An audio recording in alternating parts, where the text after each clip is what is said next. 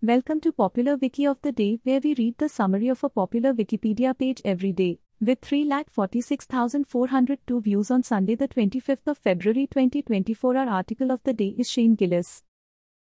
Shane Michael Gillis, born December 11, 1987, is an American stand-up comedian, actor, sketch comedy writer, and podcaster. He is co-host, along with fellow stand-up comedian Matt McCusker, of Matt and Shane's Secret Podcast, the most subscribed to podcast on Patreon. In 2019, the Just for Laughs festival in Montreal named Gillis one of its new faces. Gillis was announced as a new cast member on the NBC sketch comedy series Saturday Night Live in 2019, only to be fired from the show 5 days later due to backlash from clips of a 2018 episode of a podcast featuring jokes that contained ethnic slurs. In 2021, Gillis released his first comedy special, Shane Gillis, live in Austin on YouTube. Gillis is also known for his collaborations with filmmaker John McKeever on their online sketch series Gilly and Keeves.